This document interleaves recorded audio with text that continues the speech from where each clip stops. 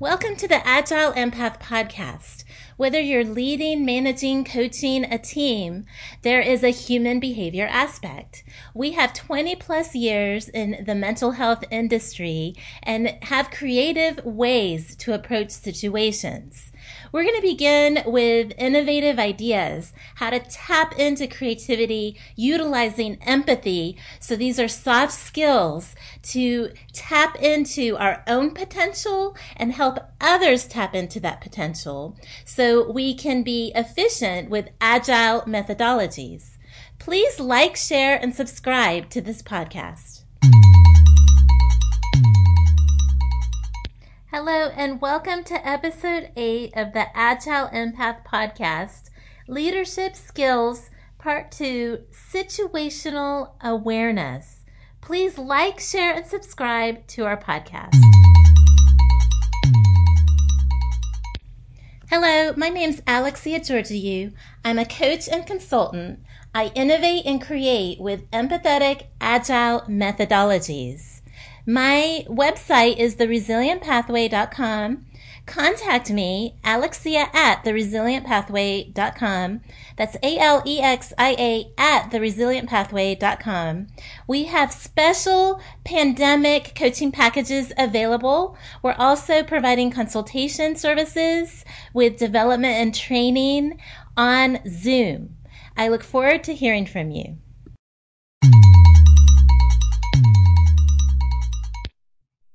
So today we're talking about situational awareness, and this is how leaders can increase effectiveness by developing this skill in everyday interactions with teams. Situational awareness is the perception of environmental elements and events with respect to time or space, the comprehension of their meaning, and the projection of their future status. So there are 3 parts to situational awareness. This is our picture mentally of what is going on around us. According to psychologist Micah Ensley, these are the 3 levels. So this is the 1, 2, 3. Perception. We pick up information and cues from our environment. Comprehension. We put those pieces of information together and develop an idea of what's going on. Anticipation. We predict what might happen next. Huge leadership skill. In a dynamic situation, situational awareness is embedded in a loop where the environment affects situational awareness, and decisions made under a particular level of awareness affect the environment. Cultivating this in the workplace is much about pausing, asking, assessing, and then planning your moves based on desired or expected outcomes. West Point cadets are taught situational awareness as it represents one aspect of tactical decision making. In a fast-moving and high-stakes environment such as soldier or law enforcement, the officer facing a shooting, don't shoot situation, engineering psychologists have discovered 3 levels of cognition needed for making a fast and accurate decision. Level 1, accurately perceiving critical elements of the situation. Level 2, comprehending the meaning of what is perceived. Level 3, the ability to make quick and accurate decisions on what is likely to occur next in a dynamic, evolving scenario.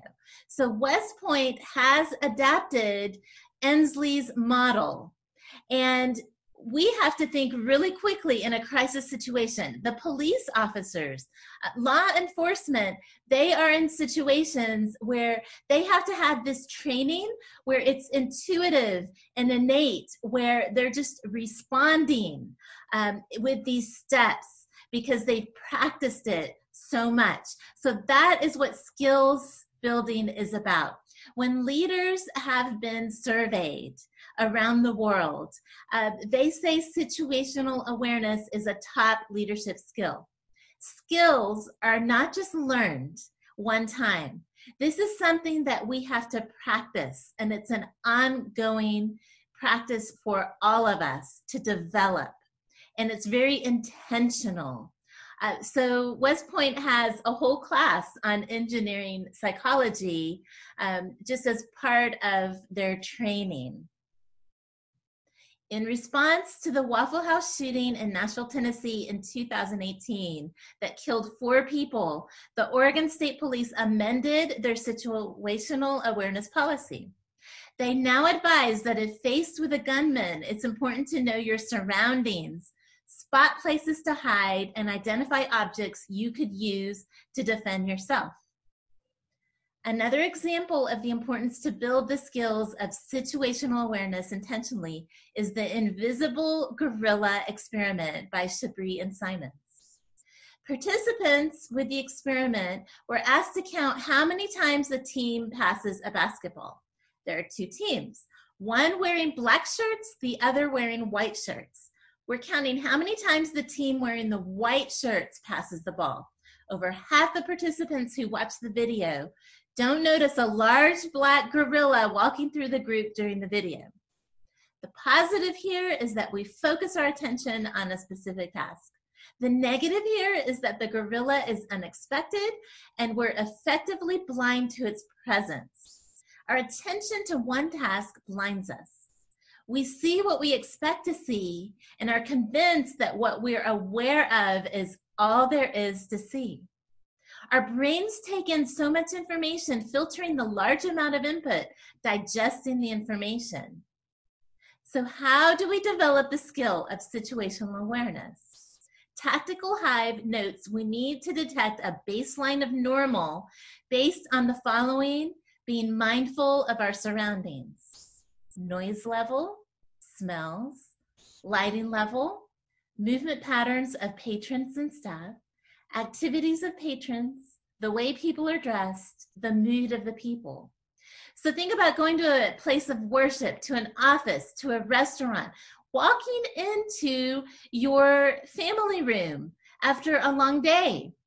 These are the things that we need to focus on. Is there something that's different?